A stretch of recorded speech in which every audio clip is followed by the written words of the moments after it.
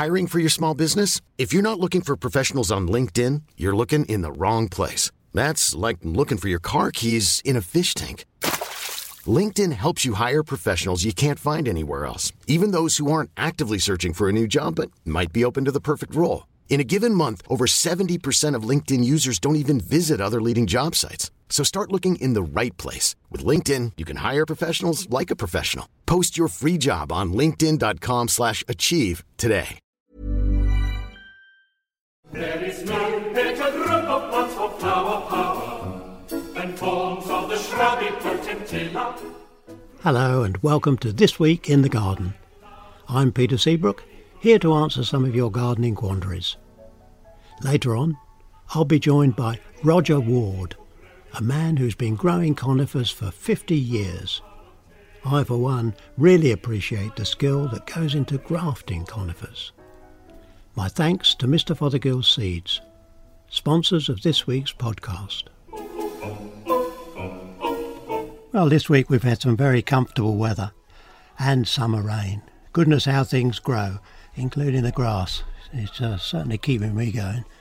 I had to smile because I was right out the front by the road with my Ransom's Ajax push mower, and a young mum came along with a little lad about 6 or 7, and I don't think they'd seen anybody push a mower before.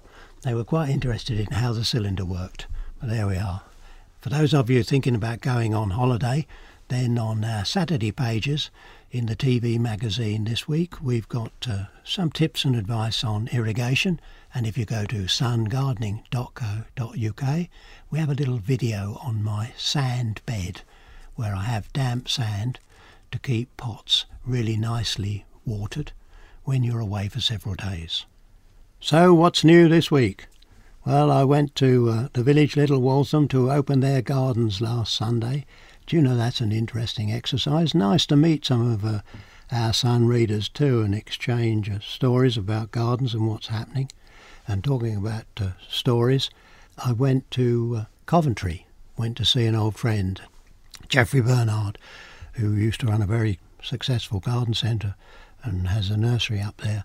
And I popped in to see him on the way home, and he was going to hear Margaret Thrower speak at the local rugby garden club. Boy, that was fascinating. If you get a chance to hear Margaret, then I'll tell you, it's well worth the time. 3 generations of gardeners she's talking about. Her grandparents, her parents, particularly Percy Thrower, obviously, and her own experiences running a garden centre and doing quite a bit, really, with the Shrewsbury Floral Fete. Then I went on to the HTA plant show. Boy, there were some plants there and people. I couldn't walk about 2 metres before I bumped into somebody who had a story or a new plant or something new that was going on. There's a really nice crabapple, upright crabapple called Malus Turingo Aros. That's A-R-O-S for sugar, Aros. I'll tell you, the plant looked a lot better than the name sounds. It has very dark leaves, very pretty pink flowers and small crimson fruits, but the real beauty of it is that it grows upright in a column shape, and so it's going to really suit today's small modern gardens. I've got a long list of things. I mean, I saw a cat grass. It's just a seed that you sow in pots to feed cats. You know, they need, particularly if they're in a very urban situation, they need to eat a bit of grass. It helps them to clear all the fur which can build up in their throats. And there's 3 different colours. There's a green catgrass, a variegated catgrass, and a golden one. So watch this space. I hope in the sun in a week or two's time we're going to offer it to readers, along with a new pansy called Felix, which had whiskered flowers, you know. So it's here comes Felix the cat pansy, and we'll have grass to feed the cats. But then what about this week in the garden? I've been thinning apples, quite a good set on apples, and if you leave all of those fruits on, they tend to be a bit small, and so I've been thinning. If you have a tree, an apple tree, which crops very heavily one year and then doesn't crop at all the next, what we call biennial bearing, if you take one branch during the on year when it's full of fruit and strip all the fruit off that branch, then with a bit of luck, it'll balance things out a bit, and the next year that denuded branch will crop and the tree will get back into balance again. If I could do a little bit of bragging, I have a wonderful crop of apricots. You know, the spring was quite early and I did really worry about one or two sharp frosts we had, but the apricots seem to have survived that, and I'm going to pick pounds and pounds of apricots. Hope I can find time to make a bit of jam. I like apricot jam. And things like sweet corn, they will take quite a bit of water. You know, they grow very quick, they grow very big, and even after rain, I think it will be worth your while to just give those a bit of water. And if you want to be very special to them, then earth a bit of soil up round the base, and you'll find they'll make new roots just above ground level, and that will help to stabilise them and will give you more cobs. One little tip is to sow a few French beans, climbing French beans at the base of the sweet corn, and they will climb up sweet corn and you get 2 crops for the price of 1.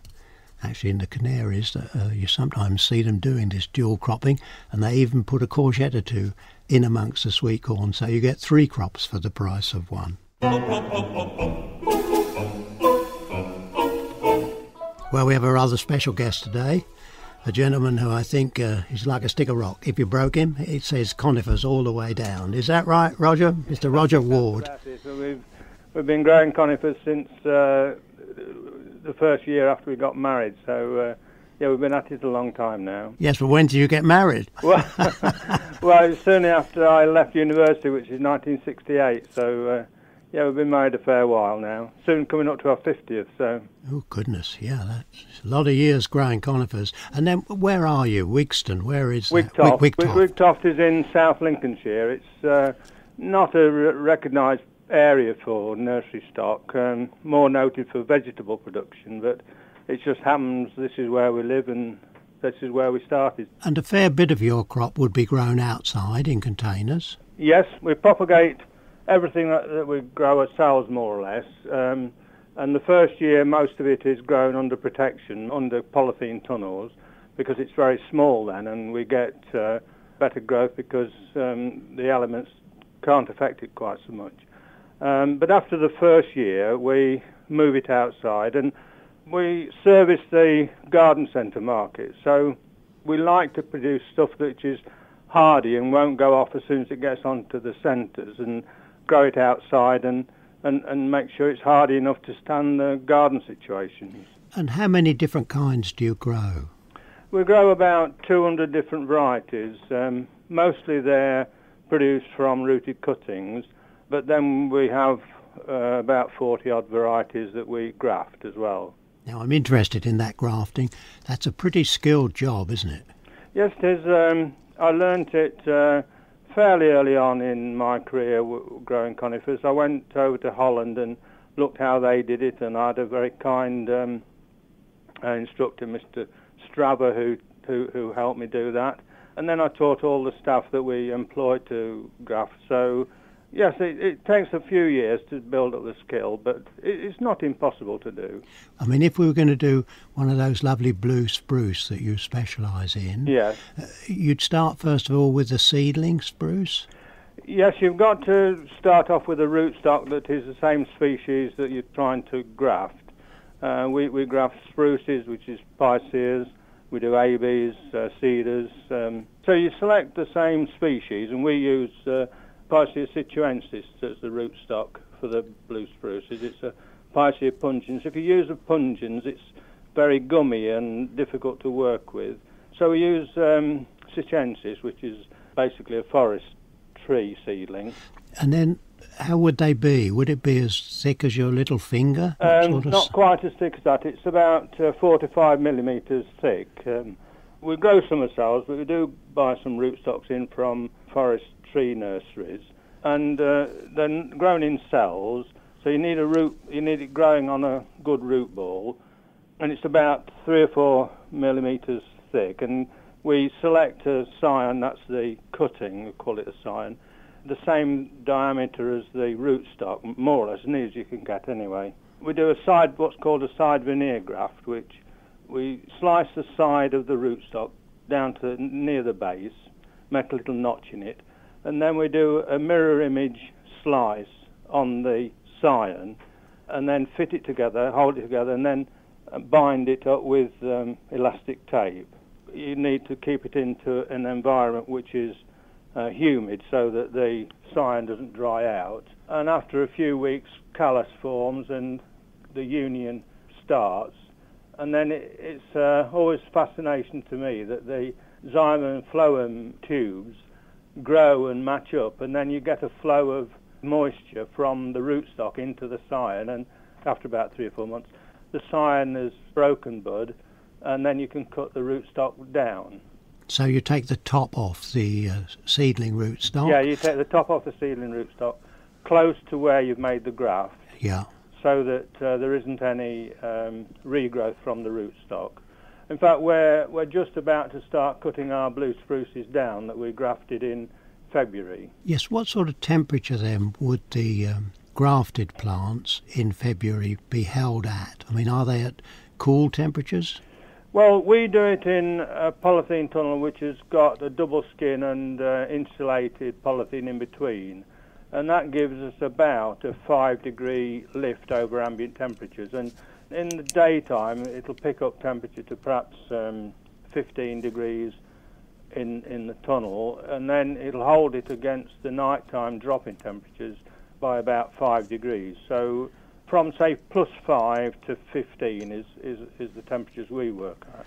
I mean, is it the kind of thing that an amateur could have a go at? Absolutely, yes. I mean, there are plenty of textbooks written on grafting, and the aftercare is equally important in terms of keeping the scion humid so it doesn't dry out, and changing the atmosphere every now and then, because there is, obviously, if you've got near 100% humidity under polythene cover, you are likely to get some botrytis disease. Well, now the novelty that I saw at the plant show with you last week, and we'll try and get a picture of you with this plant online on Sun Gardening, you've got a rather interesting name for.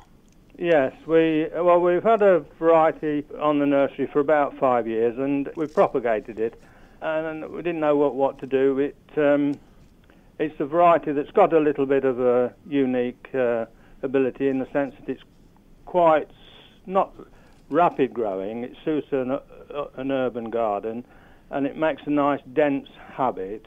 And so we searched around to find a name for it and thought, well, let's call it Brexit Blue, because for better or for worse. I think Brexit is a blue colour to me. I don't think it's a yellow or a green colour. I think it's a blue colour. So I've called it Brexit Blue, and it's a nice deep blue. You know, it's a nice colour. So that's what we've called it. Well, we'll get this picture online with you standing there holding it. But I mean, it's sort of bottle brush, isn't it? Yes, that's right. And it's quite dense, the needles. Yes, that's right, yes. It looks to me as if it's going to make a really good garden plant. But whether the Dutch will want Brexit Blue or not, I'm not sure. A lot's made of plants now for environmental reasons, in terms of providing nectar for the bees and the butterflies and so on. But the birds need some protection in the winter from adverse conditions, and you need some structure for them to roost in the winter to provide protection from the elements, basically, let alone the nesting sites in the summer. So conifers can provide that. All right, they're not providing nectar, but at least they're providing shelter and nesting sites, and some of them providing food, of course, from the nuts and the berries, like the yews and the pines and so on. I'm glad you mentioned that, because a lot of people now have quite small gardens and a lot of plants in containers, and I find the fastigiate yews absolutely stunning for containers. Yes, and we do a lot of the Irish yew, the golden Irish yew, and I've got a new one coming along called Orange Beauty, which in the summer is a really lovely orange colour. Another one, new one, Jack's Gold, and again a fastigiate growth. And then another one which is called Black Tower. It's so very dark green in the summer, and then as the light levels drop, then it gets darker and darker, and this is why we've named it Black Tower. We haven't got a lot of them yet, of these three varieties, but they're all fastigiate growing, and this is what we're trying to do, is look forward and try and get new varieties coming along all the while. I think I'm going to come and twist your arm for that Orange Beauty and Jack's Gold. A long time ago we did an offer with you in the sun, and I've grown that on, and the variegated fastigiate yew is now so big I'm going to ask a specialist tree nursery to come and collect it and take it away so I can start again. And it'd be nice to start again with Orange Beauty and Jack's Gold. But if you had to pick 3 or 4 to plant a little bed, what do you think they might be? What's Roger's top 5 for gardens? Well, the variety that we do very well with nowadays is a picea called Daisy's White. It's a sport from Albertiana conica, which is a sharp-pointed, conical green plant. But Daisy's White in the spring breaks pure white, and it's pure white for about 6 weeks. But Roger, do you remember we had a young lady called Daisy at Chelsea? Goodness, that must be 10 or 15 years ago when we gave her one of those plants. I just wonder where she is now. I don't know. Yeah, her mother sadly died while she was quite a young girl, and her grandmother brought her as a special treat, and she presented a posy to the Queen from Chelsea, and she went home with, yes, Picea Daisy's White. I think I still have her grandparents' address. I must just see where she is and whether that conifer's still growing. Sorry, I interrupt you. Yes. Right. Well, that's a stunning colour for about 6 or 8 weeks in the spring. We've got a new thuya called Fire Chief, which is a sport from the Rheingold, which is like an orangey colour. But this has got a brick red new growth, and if you trim the old growth, the new growth of juvenile foliage will come on, and there'll be a really tinge of red around a round bush. A very, very nice plant. Another new one we've got is Golden Smaragd, which is a funny name, but it's a golden conical-shaped plant. Could be used as a small hedge, but it would form a very nice part of a bed. I've got a hedge of the ordinary green smaragd. I mean, smaragd is Scandinavian for green, isn't it? It is, yes, that's right. Yeah. Well, this is the same shape plant as ordinary green smaragd, but a little bit slower growing, a little bit probably broader base, but not so broad base. But the colour is really nice. And then, if you want something that with some accent to it, is one of the fastigiate yews, either the green or the yellow one, Standishii. Well, that's a wonderful collection, and if people keep their eye out on the better garden centres, there's a chance they'll find some of these things in, Roger. Yes, well, people think conifers went out of fashion in the 70s and 80s, but we've got a whole range of new varieties now, which are a lot more interesting than the old ones, and people don't know these, and we need to keep telling them that we're looking all the time, bringing new varieties along and changing the face of the garden. On our What's On section, of course, it's Hampton Court Palace Flower Show. And my tip, if you happen to be visiting that show and are going to take a souvenir plant or two home, look for bigger pots. At this time of the year, planting big plants in small pots is a bit of a trial and not likely to be too successful. Better to buy a few less in the bigger size, and they'll be easier to get established in your own home. With a bit of luck at the weekend, I hope to pop into some open gardens at Dorchester-on-Thames in Oxford.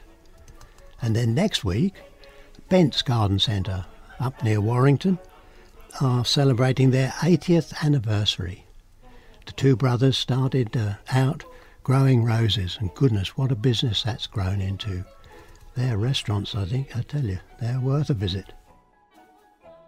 Thanks again to our sponsors, Mr. Fothergill's Seeds. And thanks to you for listening. Oh, and don't forget, visit sungardening.co.uk to see our latest video on how to support sweet peas on string. We'll be back next Thursday.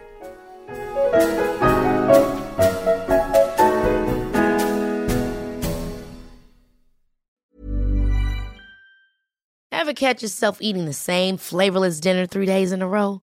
Dreaming of something better? Well, HelloFresh is your guilt-free dream come true, baby. It's me, Keke Palmer. Let's wake up those taste buds with hot, juicy pecan-crusted chicken or garlic butter shrimp scampi. Hello Fresh. Stop dreaming of all the delicious possibilities and dig in at HelloFresh.com. Let's get this dinner party started.